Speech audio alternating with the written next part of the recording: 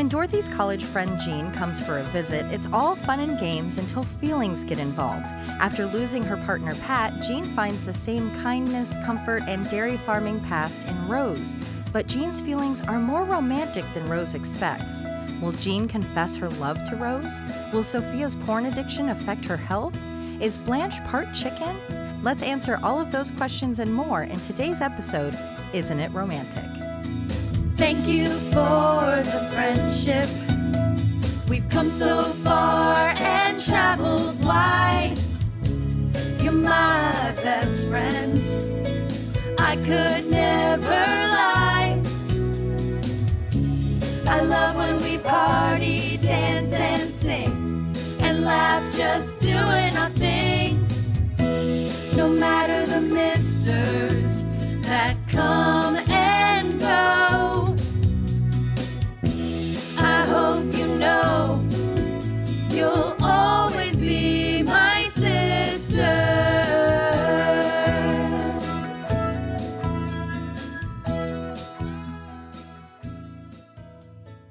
I'll be honest, some episodes are harder for me to push play on. Like when I was staring down the barrel of Job Hunting, knowing I was about to spend 5 or so hours dissecting it, it can be a struggle. But for this one, I couldn't wait. I actually wrote it a week early because it is one of my very favorite episodes. It is so full of laughs and love, it leaves you thinking, gee, isn't it romantic? Isn't it romantic?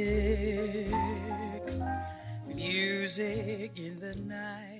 Originally featured in the 1932 film Love Me Tonight, it's Ella Fitzgerald's 1957 version of Isn't It Romantic that is most famous. It's part of the Great American Songbook and has even been called the perfect song. And it is a beautiful one I kind of tend to forget about. But the second I hear it, I'm transported to a dance floor with overhead string lights, swaying at a wedding with a lover. Running into the living room to use the rarely seen VCR or video cassette recorder and television, we see a blue pant, white collared shirt, and yellow cardigan wearing Sophia, who is urgently putting a tape in the player. Scurrying to the couch, she settles in with her enormous bag of prepackaged popcorn when khaki and rust orange sweater with yellow undershirt and taupe brown trim wearing Dorothy comes in from the kitchen. Coco, you had an observation about this VCR. No cables whatsoever besides the power cable. It took you out of the scene. I don't understand why they don't just put those 2 other cables you would need for the VCR to make it real. It was kind of funny, like, why even show the back of it? Or just go get a prop one that doesn't have any inputs? Put a doily over it like a regular old person would do and call it a day. You know? Oh my gosh, I forgot. Yeah, everybody... The grandparents definitely put like doilies and little trinkets on it, almost like they weren't quite sure what to do with that piece of technology in their house. Hearing the movie, Dorothy asks what Sophia's watching. Why, it's one of those Steven Spielberger movies. While some of his biggest films like Schindler's List, Jurassic Park, and the unforgettable Always had yet to be released, Steven Spielberg was still a huge name in '86, seeing as he had given us Indiana Jones, E.T., and of course, Jaws. As great as a porn director named Steven Spielberger is, there was not a director by that name. There is an adult film director that came onto the scene in 1988 by the name of Steven Scarborough, so maybe Sophia was just really hip to the up-and-coming stars in the adult film industry. Wink, wink. It's something I'm going to add to my repertoire. Yes. But generally, popcorn is not something I think of when it's time to watch a film. That kind of a dirty That film. kind of a film. Yeah. A dirty movie, if you will. I mean, food usually isn't an accompanying part of that. And if it was, popcorn would be real low on that list. But it's so buttery. Your hands would be nice and buttery. Greasy and salty. Oh. I don't want those anywhere. Expecting to see something like American Tail, Fievel Goes West, Dorothy's eyes are greeted with American Tail, Fievel Goes Wild, or E.T., Extra Titlestrial, Indiana Jones and the Temple of Boobs. What movies I did know, he I'm make? pulling up his movies here. God. I've never even heard of Steven Spielberg. Ay. I mean, Shaving Ryan's Privates is an old standby. Oh, that's true. Schindler's Nips. I mean Schindler's Fist, please. Municky mess. Municky mess on me. Big, how about BFG is just big friendly globes? Oh, yeah, that's nice. Thank you. Oh, I like that. Catch me by the cans. Oh, Catch Me in the Can? Oh, Band of Brothers. Just leave it at that. Yeah. The Post.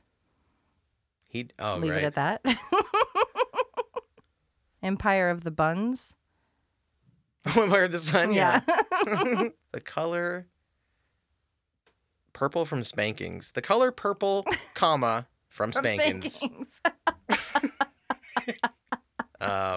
Close Encounters of the Third Nipple Kind. Of the third-legged kind. Oh, there it is. Close Encounters of Of the third-legged kind. Yep, that's it. Well, Dorothy is just shocked and appalled at her adult mother's adult movie choice. As we've talked about before, our grandparents are still boning, our parents are still boning, and yes, they're also watching porn. Sadly, every study I came across was all about older men's consumption of porn and the effect it has on the wife. But first off, that's some heteronormative junk. Secondly, what about the women? Aren't there elderly women that have a healthy enjoyment of porn? Yeah. As long as it isn't affecting your life, you're good. Have some fun. Maybe not with your children in the room, even if she is in her 60s. Fun fact, it's porn we have to thank for having VHSs and not Betamax. According to Thrillist.com, in the 80s, we were at a technological crossroads. Would American homes have access to films via VHS tapes or Betamax tapes? A pro for Betamax, they had a much higher quality picture. A pro for VHS, an up to 3-hour running time, meaning you could record your favorite sporting event or, of course, have a 3-hour porn. You can see why quantity over quality reigned supreme. Supplemental fun fact, this was the same situation with HD DVD. While they had better pictures than Blu-ray, Blu-ray can hold more info, aka show longer dirty movies. Did you ever have a Betamax tape? Yes, my dad was unfortunately Betamax all the way, and then that went south. He probably knew it was higher quality. That's exactly why he got it. He was like, it's a better quality recording. Why wouldn't I want that? Yeah. But everyone else was like, yeah, I just want to record forever. Stupid. You broke my dad's heart. Yeah, you guys owe him an apology, you Betamax, anti-Betamax people. Yeah, I think I have like a copy of Wizard of Oz recorded off the TV on Betamax. We should get those transferred and just see what the commercials. Can you even imagine? Amazing. Like from 1984. Yeah, that's ideal. That'd be really cool. Here's where Dorothy crosses the line a bit. She's the one that walked in on Sophia's alone time. She had the living room first and was watching what she wanted to watch. Don't bring your kink shame into it and force her to turn it off, Dorothy. Sick of watching, or perhaps jealous of watching the dirty movie, Dorothy attempts to turn it off. Right then, a purple dress wearing and shopping bag carrying Rose and stunning blue pantsuit with bright pink shirt wearing and potted plant holding Blanche come in the door. Their eyes, drawn to the television, are witnessing a porno that hasn't been turned off by the frantic Dorothy, but has accidentally been fast-forwarded by her. And when you're playing a VHS and start to fast-forward, you can still see what's on the screen. Rose is befuddled. What is happening? Blanche knows the answer, but she's too busy being impressed at the rate in which it's happening. For Rose, it's not that it's so shocking. I mean, she did spend time on her uncle's rabbit farm. We've talked before about the rate in which rabbits can mate, young and often, hence the term breeding like rabbits. And to Rose's point about the fast-forwarding movie, in an 8-hour period, a male rabbit can go for a romp between 5 and 50 times. One report on AnimalWise.com even showed 6 rounds in only 30 minutes, one of which occurred only 19 seconds after it was introduced to the female rabbit. Yikes. Now that Dorothy has run the tape forwards and back, showing everyone what Blanche does for her companions on their birthdays, she is finally able to get it to stop. Wet Blanket Dorothy puts the kibosh on Sophia's porn watching, although it's unclear why. She doesn't trigger her mother's guilt by reminding her she's hardcore Catholic, and it's not like Sophia is watching it for personal research, so who cares? Although I have been to a strip club with my parents, so maybe I'm not one to talk about boundaries like that. At one point, when Dorothy is kink-shaming her mother, Sophia says, "Dirty is in the eye of the beholder," a play on the famous phrase by Margaret Wolfe Hungerford. In her book Molly Braun from 1878, she wrote, "Beauty is in the eye of the beholder." Moving on from the movie, Rose asks when Dorothy's visiting friend Jean will be getting there. It turns out Jean, Dorothy's friend from college, has lost her partner of 8 years and needs some quality time with friends. Rose is more than understanding, as she felt the same way after losing Charlie. Remembering how sad she was when Charlie died, she knows Jean will need some cheering up, and she has the surefire way to do so, to make her famous clown sundaes. They include a waffle cone hat, and again with the ruining of the ice cream, raisins for eyes. I screamed when that happened. You said, "What are those? Are those raisins?" And they were. Maybe because they're cheap. Maybe chocolate chips were more expensive in the 80s. I mean, they're still kind of spendy now. It's like $5 for a little bag. And maybe raisins are cheap. Maybe it's just because they're old and, back then, like, old people eat. I mean, I'm sure they still do, but it was like a thing, I think, that like old people eat raisins. That's true. You know what else eats raisins? Young Joshies. That's true. Sun-Maid, baby, all day long. California Wrinkle Boys. Put them in my mouth.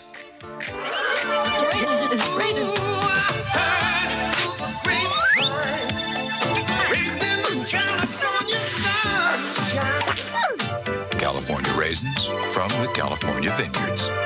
Don't you know I heard it through the grapevine? Sounds great, doesn't it? As Rose heads off to the kitchen to get going on her sundaes, Sophia checks in with Dorothy, who she can tell seems a bit tense. Dorothy explains she's simply nervous about her friend's visit because she's very special. That's when Sophia blurts out what's so special about her. "You mean because she's a lesbian?" At first, Dorothy plays it off with a laugh before asking her how she knew. Sophia's awareness isn't anything new. Back in college days, even before Jean knew, Sophia knew she was a lesbian. While sure, a mother knows, Jean probably knew, and it's possible she just wasn't ready to come out or sure of her identity. So don't go opening a psychic hotline just yet, Sophia. The origin of the word lesbian actually comes from the 1800s.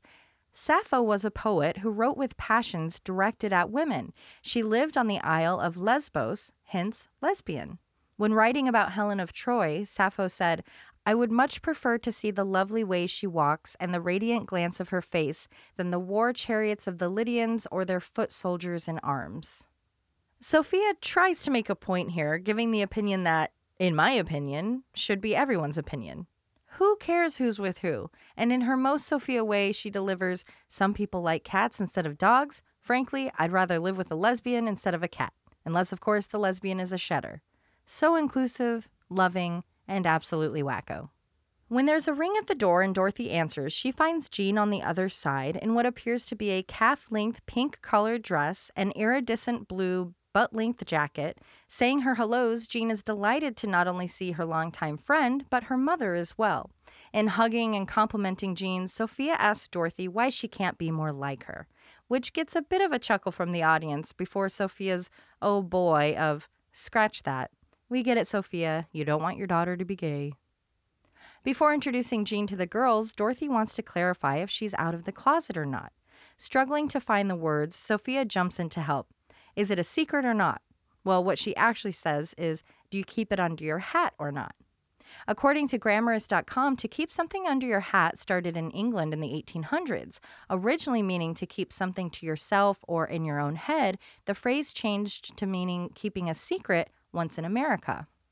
Playing Jean is Lois Nettleton. I have always loved her look, a face made for 70s soft focus lenses. Following in Betty White's footsteps, Lois made many appearances on game shows, mostly The Pyramid, including this pre-internet viral moment when a contestant got the answer in just under the buzzer. Things that you wear. Things that you wear to bed at night. A baby's clothes. Things that are soft. Things that are fluff. Things that are a blanket. Things that are made of flannel. In a situation like this, I'm not going to call it. Nobody is. There are 2 tape recorders, an audio recorder, 2 video recorders. It's recorded somewhere. If you got that answer, you won $10,000. We'll check it when we come back. You just won $10,000.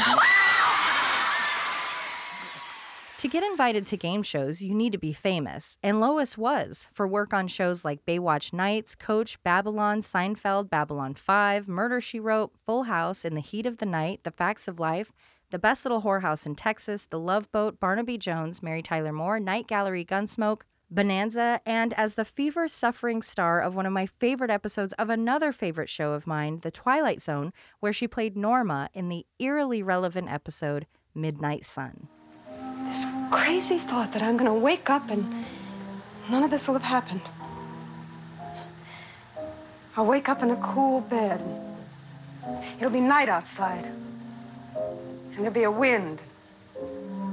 Branches rustling. Shadows on the sidewalk. In addition to her on-screen acting, she also did plenty of voice work, including on the Herc Adventures video game, Spider-Man the Animated Series, and as Maleficent in Disney's Mickey Mouse House of Villains. You had your fun. You played your play. But every role has a Is Lois Nettleton my favorite actress? I mean, she is the star of 2 of my favorite episodes of 2 of my favorite shows. So I think I'm really having a moment right now. As Dorothy continues to fumble through asking Jean about how she wants to identify, she explains that the girls assumed her partner Pat had been a man and she just didn't correct them. Like when Rose asked if she and Pat were married long, Dorothy simply said they were together 8 years. But a proud Jean isn't worried about that. She loved Pat and isn't afraid of expressing that love or who she is. She wants her friends to know her for her, if Dorothy thinks they'll be comfortable with it, of course. That concern about comfort is because just 35 years ago, when this was airing, there were minimal gay characters on television, which is fairly representative of how gay people were treated and how out they were in the real world. As we saw with Coco in the pilot, gay people were treated as side characters with over-the-top, perceived stereotypical behaviors. When it came to real life, there were consequences for being out. You could lose your job, housing, friends, even life. It wasn't until 2020... Yeah, you heard that right. Last year, that the Supreme Court said you can't fire someone because of their sexual orientation or for being transgender. We've come a long way, but with the LGBTQIA community still facing hate, discrimination, and violence, we still have a very, very, very long way to go.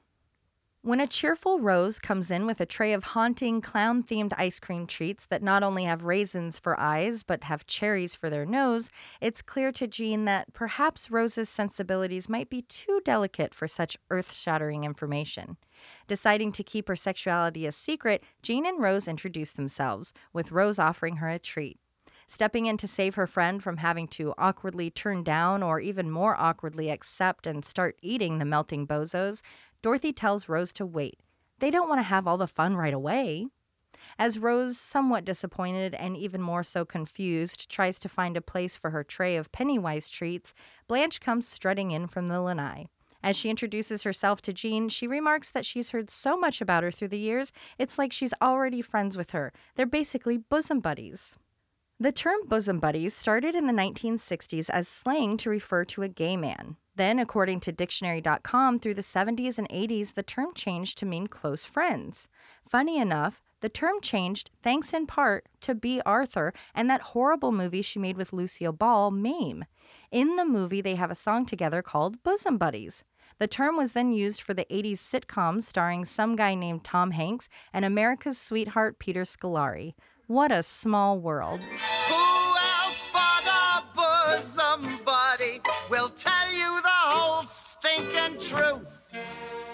Sorry, Sophia, no joke to be made here, even though there are bosoms involved. Just sit there quietly and eat your ice cream. More exciting than just meeting Jean is the fact that Blanche now has someone to drag around town to all the men-filled restaurants, bars, and clubs.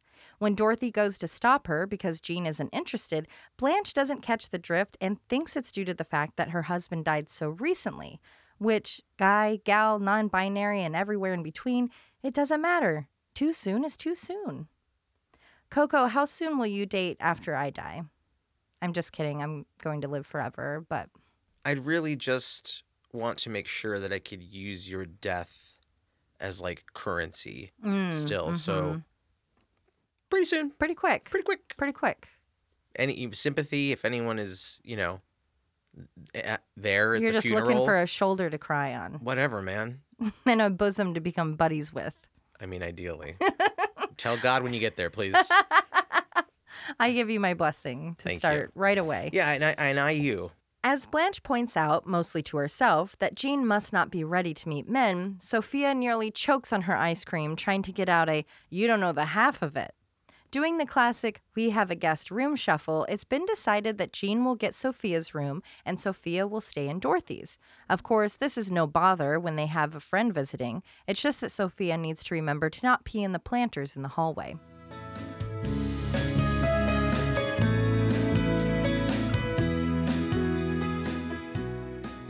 It's an unusually foggy and California-looking morning over the house when we find the ladies in the kitchen having breakfast. Dorothy in her cryptic, high-collared white nightgown, Blanche in a new-to-us black and shiny blue robe, Rose in her blue pajamas with a yellow apron while she makes everyone food, and Jean serving us peppermint stick realness in her pink, red, and white striped robe. When Jean says she has nothing going on for the day, Blanche can't help but to make a suggestion. "Your Pat has been dead a year. Move on. Find a new man." Sorry, Blanche. Not everyone has as flexible a heart as yours, and we might not be able to get engaged every 3 weeks. As Dorothy tries to change the subject, Rose chimes in. She's on Jean's side. It took her years before she could even muster interest in thinking about another man after Charlie died, leaving Blanche to give us one of the most Blanche responses to have ever blanched. Because Rose spent so much time not thinking about men, she has poor muscle tone. Well, Blanche, that's an old wives' tale. Sort of. Not so much about the muscle tone specifically, but sex having effect on muscle performance. Professor Todd Astorino did a study where he had 12 male college athletes work out for a certain number of days. During the workouts, they measured the torque and all sorts of muscly things. Then they asked if the men had had sexual relations the night before. Their study found that, contrary to the popular "don't have sex before a big athletic event the following day," there was actually no positive or negative effect. So if you're a teen or young adult man, you're free to do what you wish with your genitals the night before the big game. For the rest of us, we'll just have to keep not worrying about such things. As Rose responds to Blanche's comment with a grimace, Blanche smirks and walks away, telling Jean to hit her up when she wants to go out. As Jean continues to enjoy the elaborate breakfast prepared by Rose, she remarks that it reminds her of life back home at the farm. Well, farm is the F word for Rose, and upon hearing it, her voice jumps up about 12 octaves. Inquiring about her farm life, Jean tells Rose she grew up on a dairy farm, just like Rose had. Well, Rose might as well start spinning in circles as her excitement starts to explode out of her via high-pitched, fast-talking, and a slap to Dorothy's arm for not telling her that her friend had lived on a farm. Dorothy's only defense, and a right one, is that she was too worried it might be too much for Rose to handle, which seems to be what's happening right then. Jean and Rose start sharing farm stories, cow milking, milking machines, weird contraptions that causes Rose's cow to be horny or really attractive to the other cows. Coco, I actually had to have you help me with that joke. I think the milking machine felt real good on that cow, and it had some sort of noticeable effect to everyone else on the farm. Yeah, so Rose says would that that be? that she hooked up their cow to the machine, the milking machine, and she collapsed. She wasn't electrocuted, but she was like the hottest cow on the farm, so it gave her big old udders. You know what? I think that must be it. The cow had gigantic udders. Yeah. And that would, I mean, As if that's like boobies. yeah, I can't think of any other thing that would Yeah, it's kind of a wonky Rose story for sure. maybe she started putting off just this pungent musk, A milky odor. just a fog in the across the barnyard, Oof. and the bulls were just something like that. Hearing the two farm girls go on about their milking days, Blanche and Dorothy see themselves out. However, it does appear to be a work day, as Rose mentions she doesn't have to be in until late, and she would like to go to an early movie with Jean. As the day goes on, a storm rolls in, bringing rain, wind, and memories. For Blanche, the rain is sentimental and sexy. It reminds her of her first kiss. And no, it wasn't a romantic one in the rain like The Notebook. It was in the shower. Oh, boy. The implications. Like, she got in a shower with a boy, we can only assume, and before even having her first kiss, she was nude? She probably had sex along with her first kiss? Not judging at all, just concerned for her kind of like hypersexuality at who knows what age. I mean, she did have all those urges. I wrote you every day for a year. You wrote me? Yes. It wasn't over. It still isn't over. Coco, I believe we have discussed our first kisses before. Where was yours, like location-wise? Was it in the shower? It was on a dirt road. Oh, that's kind of romantic. No. Oh. As for me, I was Dorothy, and I was completely unconscious. Not unconscious, but I was asleep. I was also 19, and I was at a party, and I was always the designated driver, and I had been flirting with a boy all night. Not flirting, falling in love with. And we went and laid down on a futon, and for me, I don't care where I am. I don't care if I'm at a stadium rock show or in a bar. If I can angle my head, I will be asleep. So we laid down on the futon, and he put the blankets over us because I think he already had things in mind. But for me, that was like, good night. And I fell asleep, and then I woke up to him on my face. And he didn't know.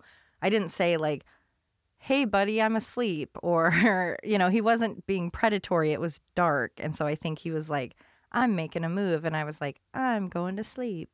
So it was pretty romantic. Was it any good? I think so. I just remember waking up and being like, why is my face wet? Oof. And I couldn't figure out. And then I was like, wait, what's on my face? I'm like, oh my God, he's on my face. Oh my God, it's my first kiss. And then I started to get sad. And I was like, I slept through my first kiss. The like touching of the cheek and leaning, all the things I expected to have of like the attention and excitement, especially when you're 19 for your first kiss. No, it's pretty much like your dog woke you up or something. Yeah. And down, he was very get outta sweet. here. We saw each other after that. He had just moved, but we saw each other after that. He was very nice. But yeah, there you go. Well, I'm glad that didn't work out, Me too. It was not a love connection. It was not. Nice guy, always nice though. But you are like a bird. Just throw a blanket over you and you're out. It's true. Put your head to the side, blanket over your head. If I can rest my head on my hand and close my eyes, then it's done. Coming in the back door is a classic yellow rain slicker and hat donning Sophia. She had braved the storm to get to her video store. Oh, and just look at that cute outfit under her slicker. A pink sweatshirt over her pastel checkered top and tan pants. Dorothy is shocked her mother left because A, everyone thought she was taking a nap, and 2, Dorothy had already offered to go for her. But for Sophia, it was more important to pick the right movie than to stay safe. Can't say that I blame her. If someone was grabbing me a movie and I'd hoped for porn but ended up with a musical, well, heads would roll. Bless your beautiful hide, wherever you may be. We ain't met yet, but I'm willing to bet you're the gal for me. I've never seen Seven Brides for Seven Brothers, not because I thought it was a dirty movie, but because I knew it was a musical. Now that I think about it, I'm sure in those genres we don't talk about on this show, there are plenty of parodies of that movie, if you know what I mean.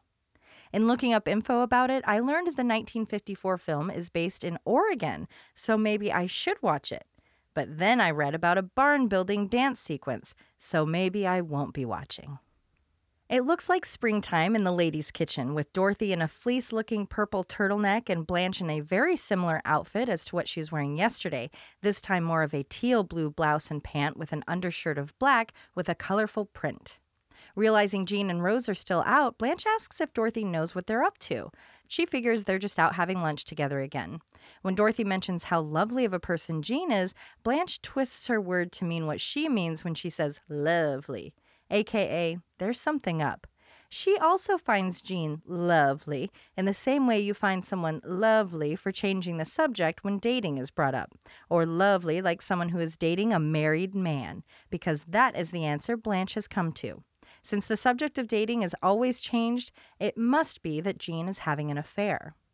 Dorothy doesn't tell her if she's right or not, just mockingly calls it uncanny. That's when a yellow and fun beach print rain jacket sporting Rose comes in from the back door with a whimper.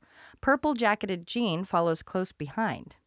Rose's tears have everyone concerned at first that something must be wrong. Well, Dorothy's concerned. Blanche is supportive, reminding her that her hair dye won't wash out in the rain. But it's neither something serious nor about her hair. It's that they went to the Crimea River Matinee Marathon. Now, this could be a plot whoopsie or not. The timeline of Jean's visit is a bit hard to follow. While breakfast seemed like it was the first morning of her visit, it might have been a few days in because Rose asked her to go to the matinee because she had a late start at work. But that couldn't have been this matinee. It was a double feature. So at the earliest, you're getting to work at like 4 p.m. Do you work the swing shift now? Or was this a different day since Dorothy mentioned Rose and Jean having already been out to lunch a different day? Ugh. Love Story is the 1970 film about a young couple facing basically the original Walk to Remember. And it's famous for its utterly nonsensical tagline, "Love means never having to say you're sorry. Except if you love someone, you should always say you're sorry." They followed up that tear fest with Terms of Endearment. I'm sorry to say I've never seen that movie, but I know there are some heavy feelings involved in both, hence Rose's weepy response.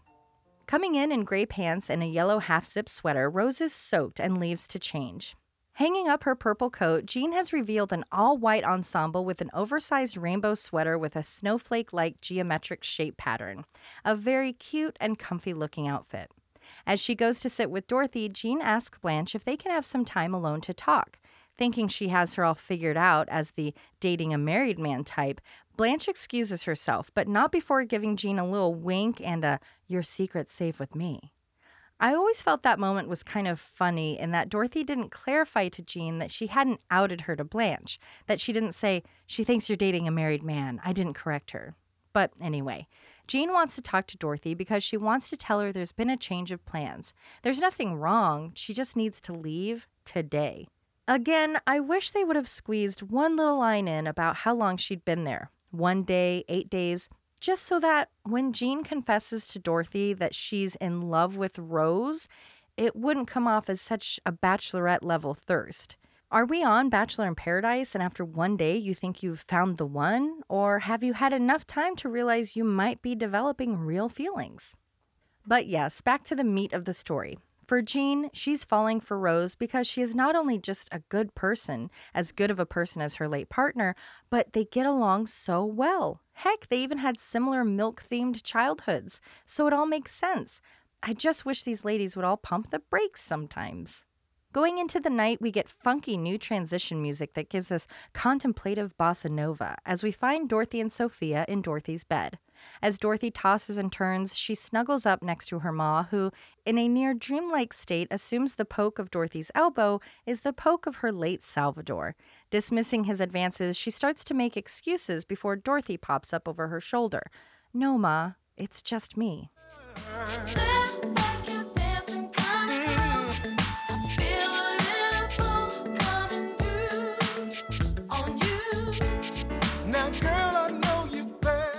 Unable to get sleep, Dorothy wakes her ma. She has a question, and it was not only a big moment then, but remains powerful to this day. Dorothy asks Sophia, "What would you do if you had a gay child?" Assuming Dorothy is referring to her cross-dressing, gladiator-loving son, Phil, Dorothy clarifies, "No, not Phil." So Sophia assumes she's talking about herself. Of course, bringing some smart-assness to the conversation, asking if Jean is holding a membership drive. Membership drives are real. Membership drives for sexual orientation are not. And if she is gay, it's not that Sophia would love her any less, she just thinks she's too old to branch out so dramatically. Attempting to roll over to go to sleep, Dorothy stops her again. "No, it's not me. I just want to know." This starts her beautiful response and the domino effect of what becomes one of the greatest scenes in the series. If one of my kids was gay, I wouldn't love him one bit less. I would wish him all the happiness in the world. It's because you're the greatest mother in the world, and I love you. Once again reminding me of all of the beautiful moments I've had with my mom while gabbing at her after a date and she was in bed, or those times we've shared a bed and talked. It's Sophia's honest and loving answer that makes you realize how great of a mom she is. Great and also still mom. That's why she doesn't linger in the sappy moment and tells Dorothy to shut her fat mouth so she can get some sleep. In my case, it was always my restless legs keeping Ma up.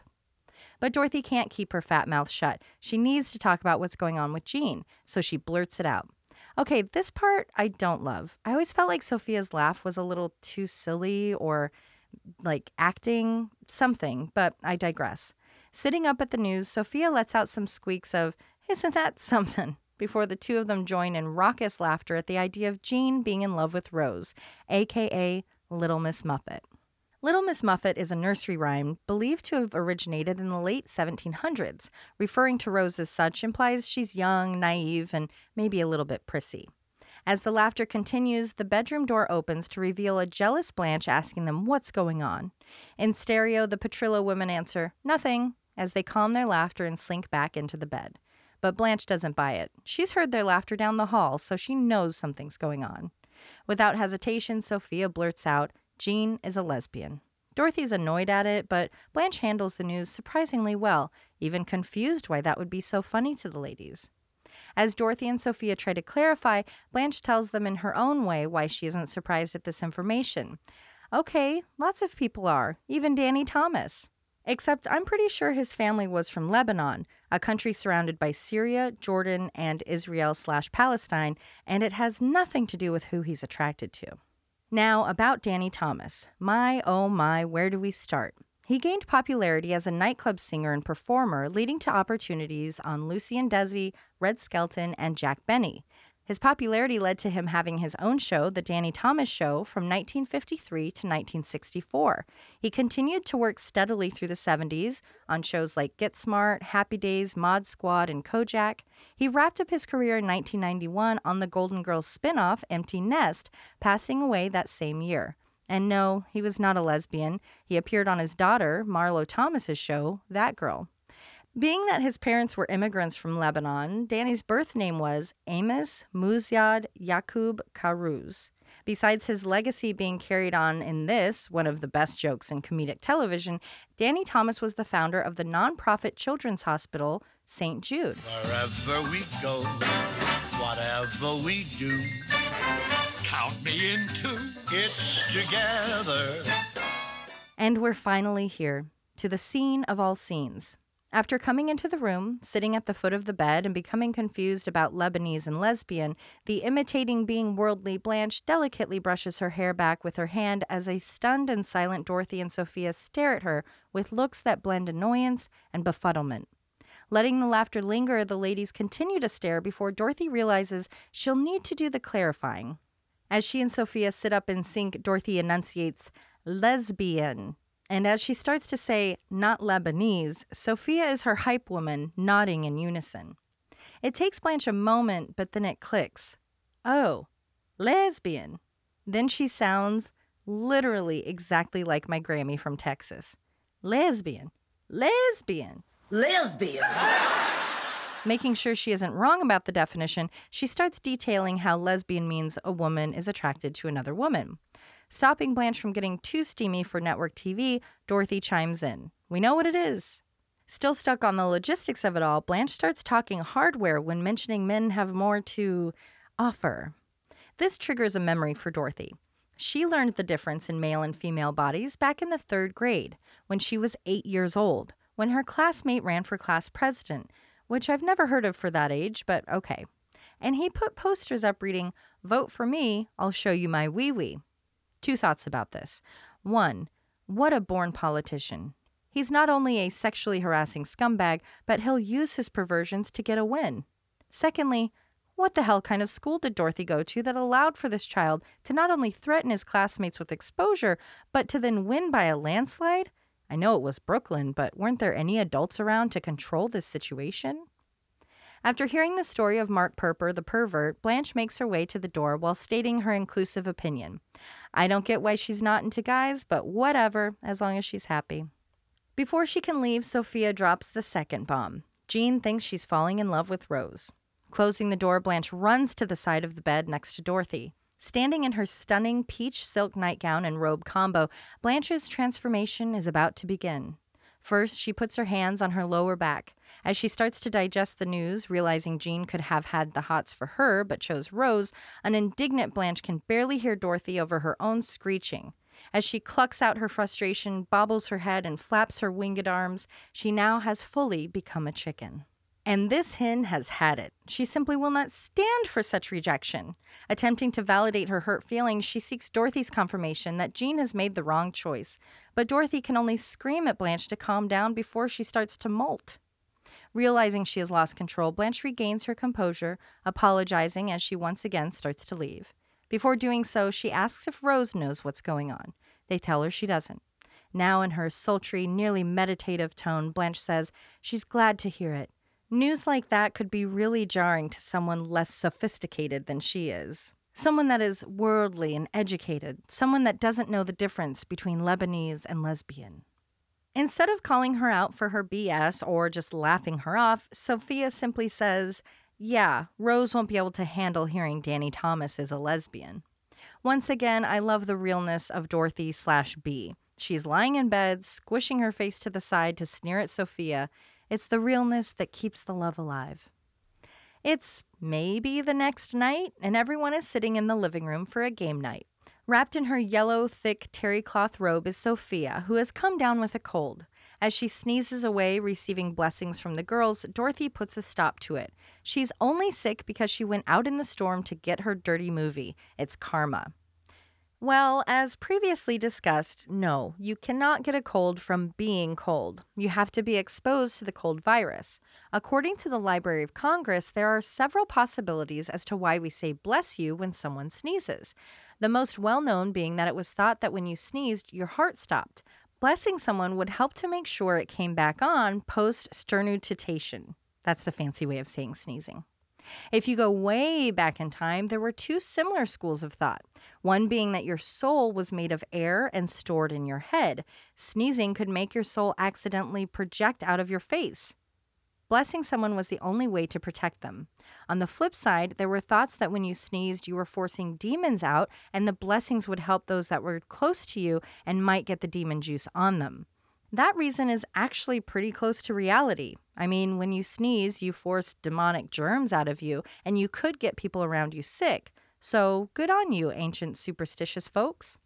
The other reason for blessings is believed to come from a pope and a plague. During the plague of 1340s, Pope Gregory I kind of gave out the order of saying bless you because a symptom of the plague was sneezing. Wow, we've come so far in nearly 700 years. Now we know your heart doesn't stop when you sneeze, and we have people gargling horse tranquilizer. We're doing great. While Sophia is bundled, Dorothy is serving us sophisticated Beetlejuice in white pants with a purple and black striped sweater. Blanche in yet another matching pant and overshirt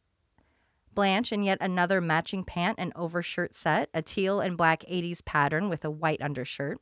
Jean is making me thirsty for some Pepto-Bismol in her earrings to kitten heels matching light pink pant and shirt sweater combo. And Rose, sweet, sweet Rose, is in one of my favorite sweater vests of hers and all time, really. It's the teddy bears. With obnoxiously yellow sleeves from her undershirt, a yellow stripe at the waist, a teal stripe at her midriff, and a blue line at the bra line, on a red background that is adorned with yellow teddy bears. It's hard to be mad at her grown ass wearing it, and I want one. As Sophia makes her way to bed, Dorothy joins. Before she can, Blanche stops her, asking if she thinks she should really be sharing a bed with the dirty and ill Sophia. Seeing as they already shared a bed the night before, I'm thinking she's already been exposed, but I'm no medical expert. Even if she's not in danger of getting sick, it's still nice to have your own space when you're under the weather. So Sophia gets to have her own bed, now that she's been given the blessing from her warden daughter. Shuffling everyone around, Jean invites herself to sleep on the couch, but Dorothy won't have it. When she's ready for bed, she can just stay in hers. I don't know how much of a stir this episode caused, but at the 1987 Alliance of Gay and Lesbian Artists Award show, this episode was recognized for its positive portrayal of lesbianism. While at this ceremony, Bea Arthur and Estelle Getty, actresses Adrienne Barbeau and Delta Burke from Designing Women, all portrayed themselves as Best Actress nominees, but lost out to Lainey Peru, who was a boozy, dramatic drag queen performed by Scott Bernstein. After arriving on stage, she thanked the audience for an Oscar, an Emmy, and a Grammy before learning they were getting an AGLA award, saying, "You mean I'm getting an award from the garment workers?" Terry Hughes won an Emmy for his direction of this episode, Jeffrey Dutell was nominated for his writing, and Betty Ann Lois were both nominated for their acting. While they were acknowledged for their good work at the gala, they faced some backlash. There were protesters at the event, appalled that they would have a gay character on their television. This was also at the peak of the AIDS epidemic, a time when people thought they might catch HIV from a toilet or you could catch gay like Sophia's cold. Which is why it's even more heartwarming that as Dorothy shoos her mother off to her room, she invites the out Jean to stay with her. In her bed? But it was never a moment of awkwardness. Never a moment of concern about judgment, just a gal and her friend having a slumber party. While Jean takes Dorothy up on her offer, passing on the lumpy couch, she isn't quite ready for bed yet. So she and Rose continue the crazy party after Blanche sees herself out. It's her self-care night, full of creams, lotions, and devices that look like Spanx for your face. Sure, all of that work takes an hour out of Blanche's night, but it's worth it for the youthful, baby butt-like skin she has. And its appearance of a baby's bottom is why Dorothy has always wanted to put a diaper on her face. Getting in the final joke, Dorothy and Blanche make their way to their bedrooms. Jean and Rose deal another hand of gin rummy. Taking in the moment, it reminds them of fond childhood memories, like slumber parties with friends. Continuing down memory lane, Jean shares the memory of a slumber party where she and her friends discussed who they wanted to take to the prom. For Rose, she wanted to go with hottie with a precision combine drill team body, Delbert Twitchell. So, assuming Delbert, what a name, would be taking Rose to the prom, she rejected the invite from the only foreign exchange student at her school, Cyril Mountbatten from England. Funny that the writers chose that last name. There must have been some royalists on staff. I say that because there is a long and complicated history behind Mountbatten being the surname of the late Prince Philip, and in addition to the newly born Lilibet Mountbatten Windsor. If I'm reading correctly, which might be an issue as I have zero interest in the royals, Prince Philip had the name Mountbatten. Then all the royals chose the name Windsor because Mountbatten was a Germanically derived name, and this was during those pesky world wars. Londoners turned out in their thousands to give a tremendous and well-deserved welcome to Admiral Lord Louis Mountbatten, driving in state, accompanied by his wife, to receive the freedom of the city. There are generations of stories attached to this family name, so I'll just recommend you read the article I did on IndianExpress.com, because there's a whole thing about a Lord Mountbatten being assassinated. I kind of need a royal correspondent. Gmail us. And that's why I say there must have been a royalist on the writers' team, making a sort of inside joke about the exchange student being royal. These were the days of Princess Di popularity, so I don't think they were purposely trying to make a Mountbatten joke. I love, too, that they only had one exchange student. My family hosted exchange students for most of my childhood, and there was always a gaggle of them from around the world. I think it really says something about St. Olaf that only a single English as a first language student would be willing to go. Even if Rose had wanted to go with Mountbatten, her father had forbidden it. How could they work with such a language barrier? Again, it is St. Olaf, so fair. Anyway, her father was kind, but he was also pretty dumb.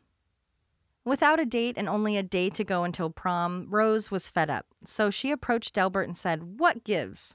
Unfortunately for Rose, the answer was Jenny McCoy, a.k.a. gives, a.k.a. puts out, a.k.a. has sex. There was no competing with that. She wasn't trying to be funny, but Rose's sweet yet nutso story has Jean cracking up. Coco, I know we've talked about prom before, and you didn't have one because you were at your private school of boys. Did you ever want to go to, watching movies and you're like, oh, I want that experience, or there's someone I wish if I could have a celebrity to go with me, I would go? There was a prom.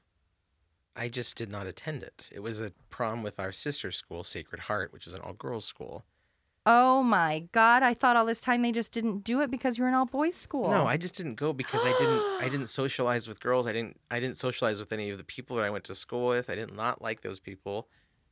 And so you didn't want to go? I did not want to go. And instead of going to prom, my senior prom, my friends and I went to see the movie Deep Impact.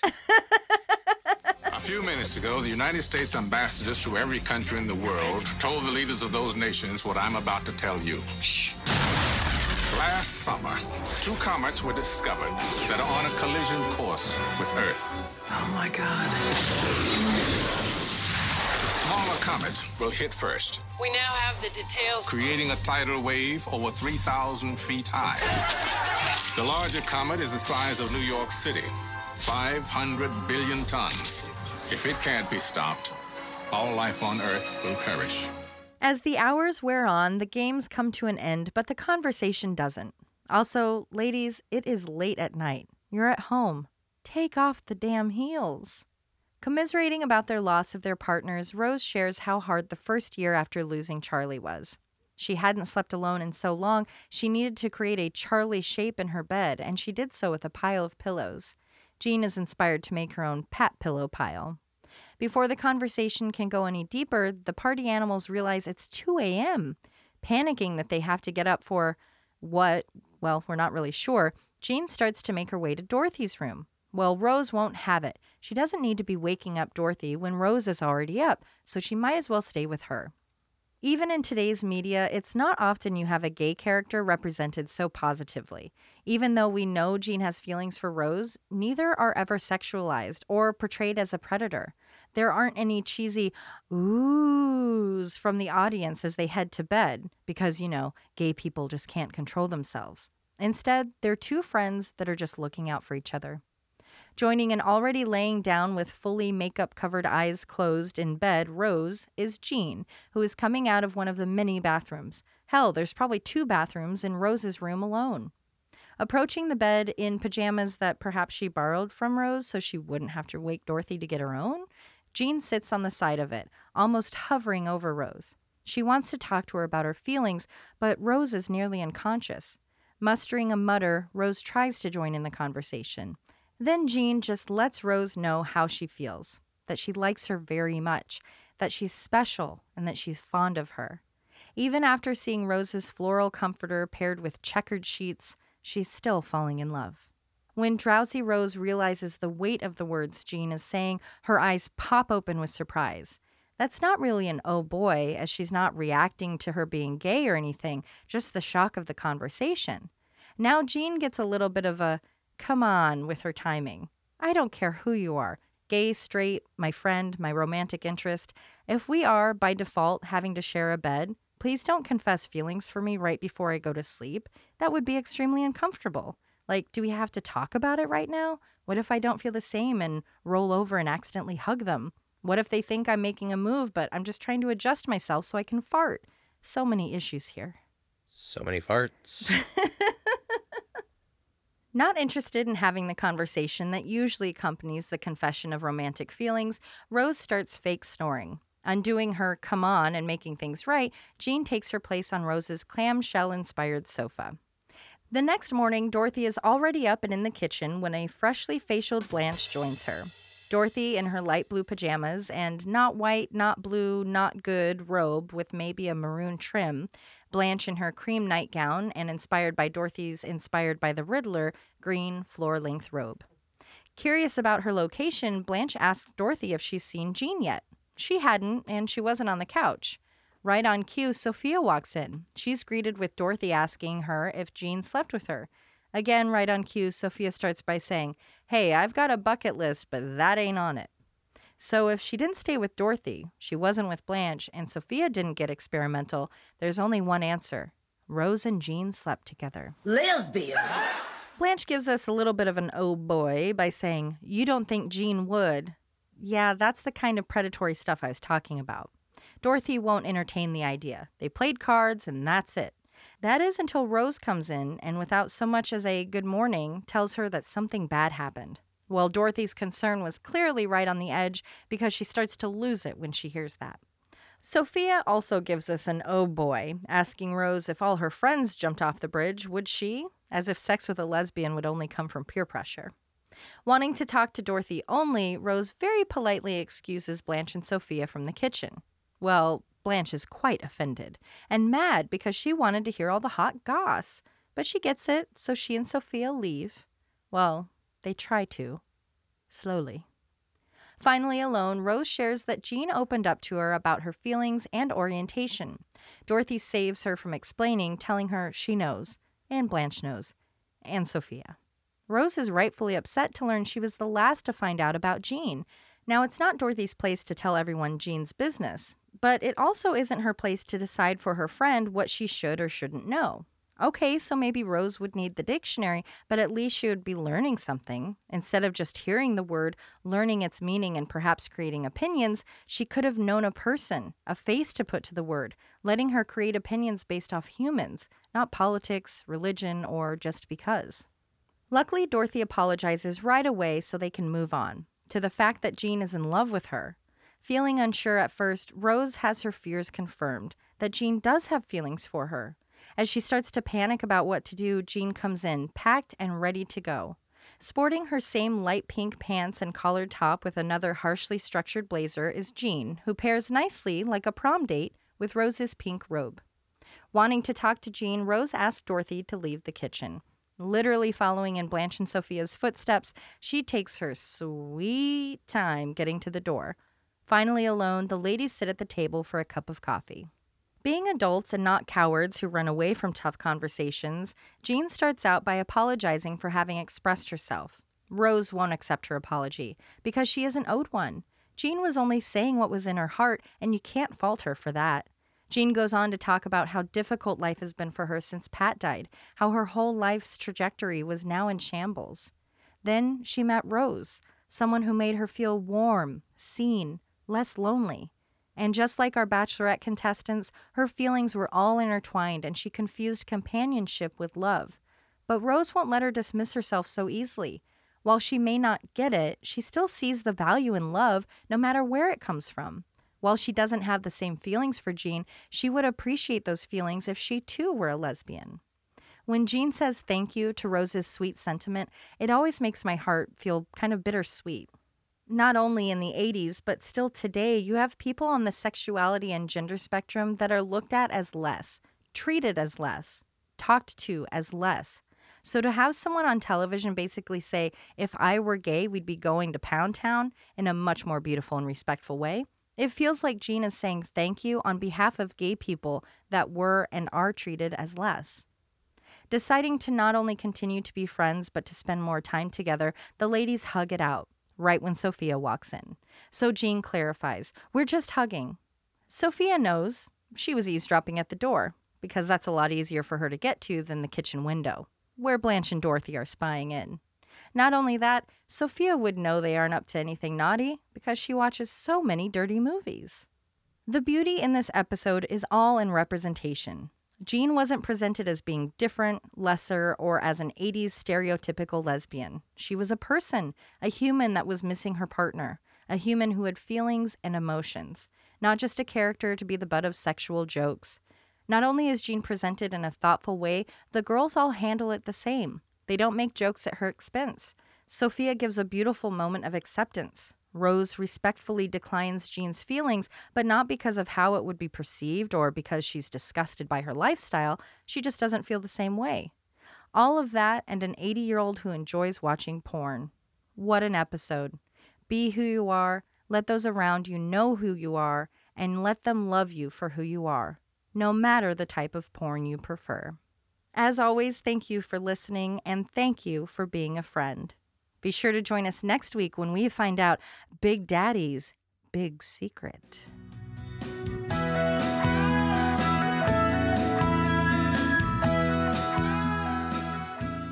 Da da da da da da.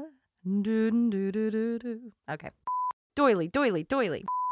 She's emotionally eating.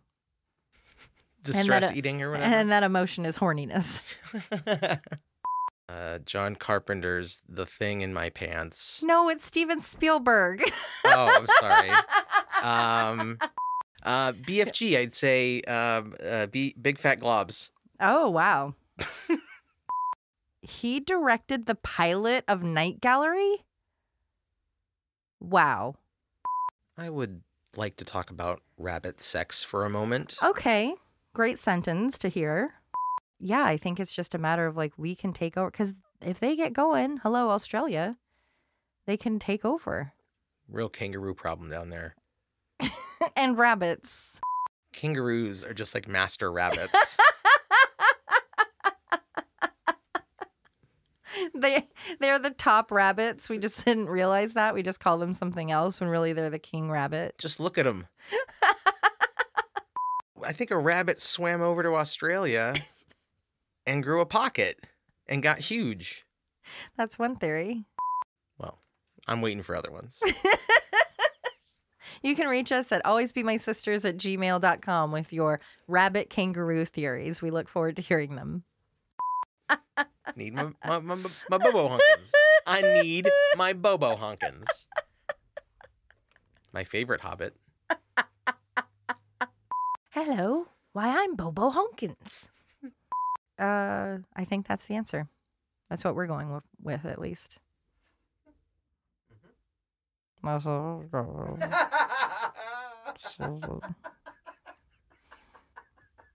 wish that after a certain point, if you didn't want it, your brain, you could just be like, okay. Yeah. I've worked on that stuff with those people. Yeah. I've thought about that vomit. I'm done. Also, why do I have such a bad memory, but those things are taking up room? I don't have the gig space for that. Yeah, is it my fault that that's what my brain chooses to remember? Right? Gmail us.